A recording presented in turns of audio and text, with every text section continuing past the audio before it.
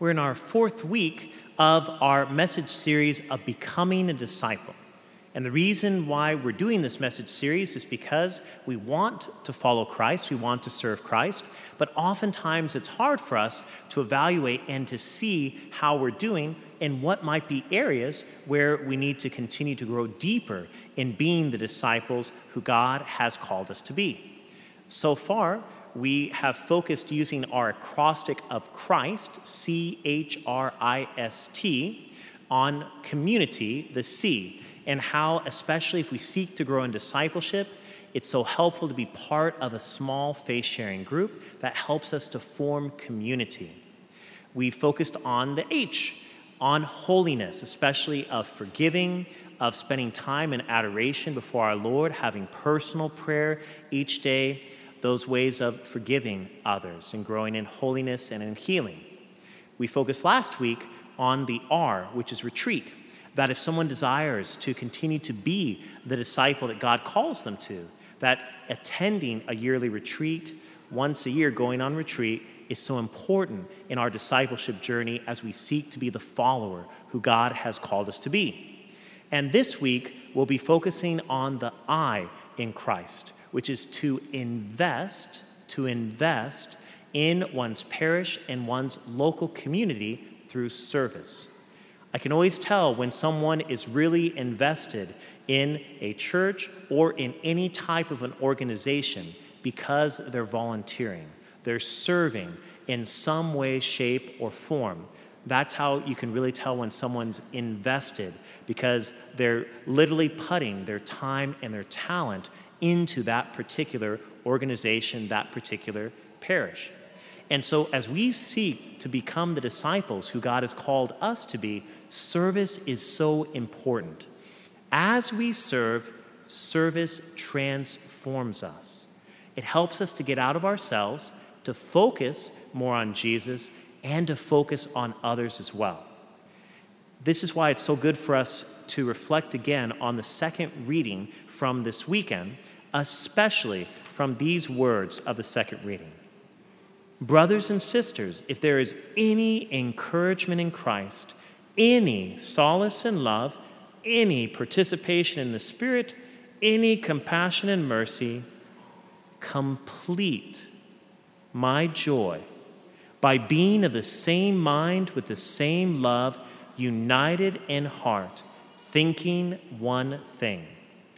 St. Paul's pretty clear with those any's that he does 3 times, by the way, if you didn't catch it from Father Charlie's extra enunciation on the any there. And what he's basically saying is if you want to complete the joy of Christ, you're called to serve. How do we know that he's talking about service when he talks about this completion of joy? From these next words. Do nothing out of selfishness or out of vainglory. Vainglory is another way of saying when we focus attention on ourselves by saying, hey, look at me, is basically what vainglory is. Rather, humbly regard others as more important than yourselves, each looking out not for his own interests, but also for those of others. Having you the same attitude that is also in Christ Jesus. That's how we know that St. Paul is talking about service, because of how he says, not doing things out of selfishness, of drawing attention to yourselves, but looking outward, focusing on the other. And the real kicker is when he says, have in you the same attitude that is also in Christ Jesus. Because what's the attitude that it was in Christ Jesus? We literally have a visible reminder of that attitude right here before us with the crucifix. That's the ultimate act of service that Jesus offered for all of us, that he literally gave his life for us. And when we serve, we imitate the sacrifice of Christ. Because make no mistake, service is a sacrifice. Whenever you seek to serve, you're giving up something. And that's the notion of a sacrifice. Sacrifice is always an offering. There's something that we choose to give up. When you serve, you primarily choose to give up some of your time. If someone's serving here at St. Albert the Great, that means they're not using that time for something else. They could go to a movie, they could go to a baseball game, they could do whatever, right? There is some other thing. So they choose when they serve to sacrifice and to focus on what they feel God is asking them to do rather than spending that time in some other way. Talent as well. All of us have been given certain talents. When someone chooses to serve, they say, God, I want to give that talent to you. And when you volunteer, volunteering means you don't make money. So, at least not in the earthly sense. I like to say, pretty clear in Scripture, your reward will be great in heaven. So when we volunteer, we are making money, but it's like heavenly money versus earthly money. And so it's a sacrifice also, though. I respect very much when we have volunteers here who have certain special professions and they choose to volunteer their time.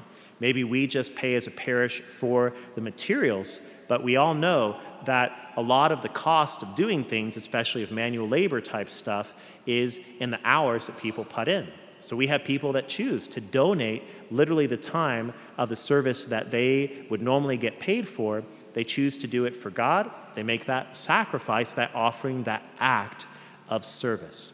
So that's why sometimes service is hard for us, because it means sacrificing. It means letting go. It means focusing on Christ and the other rather than focusing on ourselves.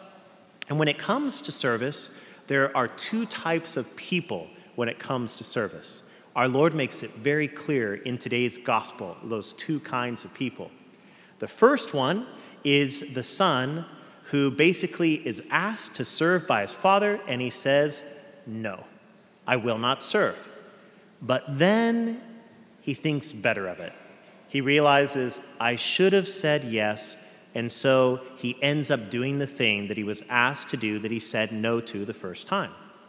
The second person is the person who says yes, but then they don't follow through. They don't do the thing that they said that they would do. Our Lord basically says the one who did the will of the Father is the one who initially said no, but then later thought better of it and did that thing, said yes. There are times in our lives, I know there have been times in my life, when God has asked me to do something. Sometimes I've said no initially, but then after thinking, praying, and realizing, I should do that, I did it, right? But there can also be times in my life when perhaps I had certain chores that I was asked to do, and I initially said yes to placate my parents, right?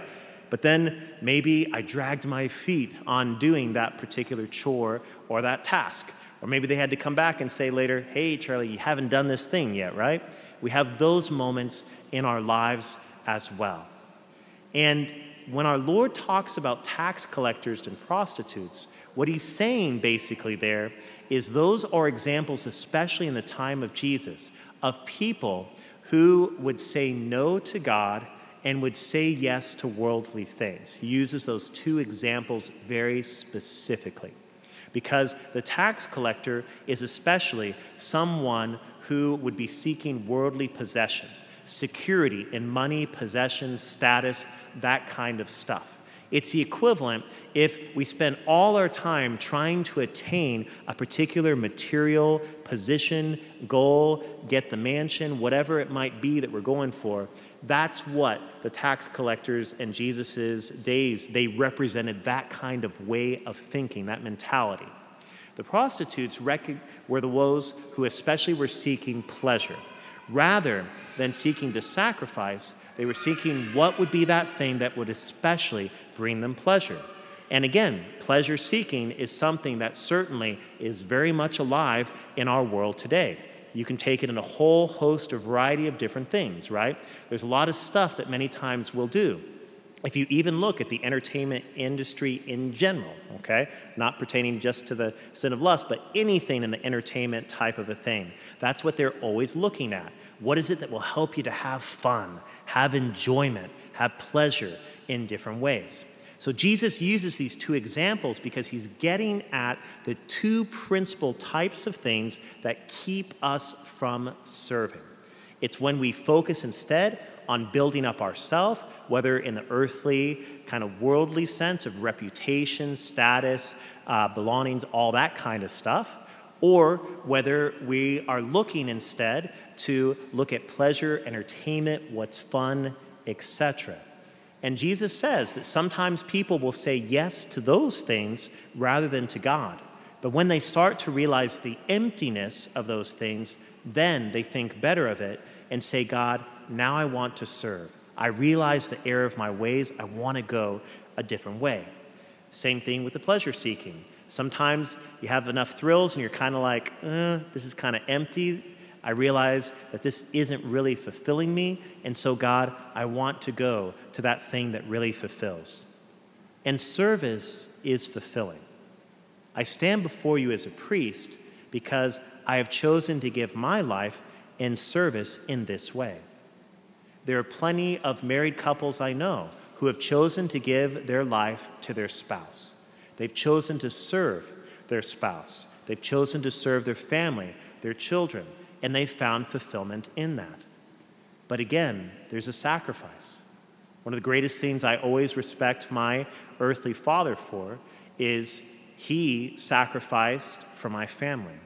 I know that he could have achieved other things if he didn't put us first and the service to our family first in our lives. But he chose to make that a priority over other things that could have been a priority instead. That's the choice we always all face. So this Sunday, I invite us, as we seek to be the disciples who God has called us to be, to serve. And after Mass today, in the courtyard outside, there'll be various opportunities to serve. There'll be some areas where you can serve more in what we call an operational way of doing things like helping to clean, do yard work, other kind of stuff that helps our facilities to flow in different ways. There are ways also that people sometimes will have different talents. There can be service professions. We have people who have different kind of technical skills, etc., and they serve. Those who have done a lot of our wiring for our electronics or internet or other things like that, a lot of volunteer system. Even when our live stream camera system was first installed, volunteers did all of that. So know if you have any of those kinds of technical skills, etc., that's a great way to serve. It helps us with our operations, and one can go and sign up on the tables afterwards. Some of you here, something that I really would love to do is actually take statistics a little bit more to help us to see what areas we're doing well as a parish, what areas to grow in. I know people who do that kind of stuff for a living. And you believe it or not, if that's something that you like to do, that can be an act of service to build up God's kingdom. And we would love to have that service because Father Charlie is not a statistics number kind of guy in the sense of crunching that stuff. But I know people who love that kind of thing. Also, we continue to desire to improve our technology.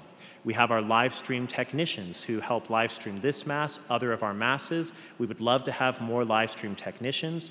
We also want to start a sound ministry where we have a parishioner who is a professional when it comes to sound engineering, and he'll train volunteers on how to monitor the sound levels of our sound system, because I love our musicians, but it's hard for musicians to proclaim and glorify God and monitor sound levels at the same time. So there might be someone who's like, I can't sing or play worth beans, but you know what? I got some technical skills, and I can be learned to do slider bars, etc., so that I can help our musicians to sound extra awesome by monitoring those sound levels, etc., and utilizing the sound system. So I share that those are ways to serve that you might not have thought of could be an opportunity to serve here. Also, especially at this Mass, you'll notice that young adults are front and center. That's intentional. I wanted from the beginning that when someone attended this Mass, they would notice and they would go, wow, young adults are the ones who are praising God in our choir. Young adults are the ones who are proclaiming God in the readings. Young adults are the ones who are welcoming me at the door. Young adults are the ones who are giving me communion. You'll see that over and over again, we have young adults at this Mass serving. If they're especially young adults or older adults or children, no, I'm equal opportunity here, but especially looking for young adult servers, that we would love for you to stop by those tables and again, share what's an area of interest that you have. There's some people who love saying hi to people and smiling at people. Our welcome hospitality ministry is your ministry. There's some people who prefer to be in the back for people not to see them, but they love organizing and putting stuff out. Our sacristan ministry could be the right ministry for you. There are people who like being in front. They like to proclaim God's word. They love scripture. The lector ministry could be the right ministry. There are people who have a special love for our Lord and the Eucharist, and being an extraordinary minister of Holy Communion, that might be the ministry. People who love to praise God. Our music ministry can be a wonderful ministry. Altar serving, those who want to serve at God's altar. And altar serving is another ministry. There are those who feel a special call to go outwards. We have something called ministers of communion. So our ministers of extraordinary ministers of communion go through visiting people at their homes, called the ministers of care. So this is where someone is trained to be able to bring the Eucharist to those who can't come here. I like to tell people when I go visit them at hospitals, nursing homes, in their homes, and they say, "Father, because of my illness, I can't come to church." And my expression to them is, when you can't come to us, we'll go to you.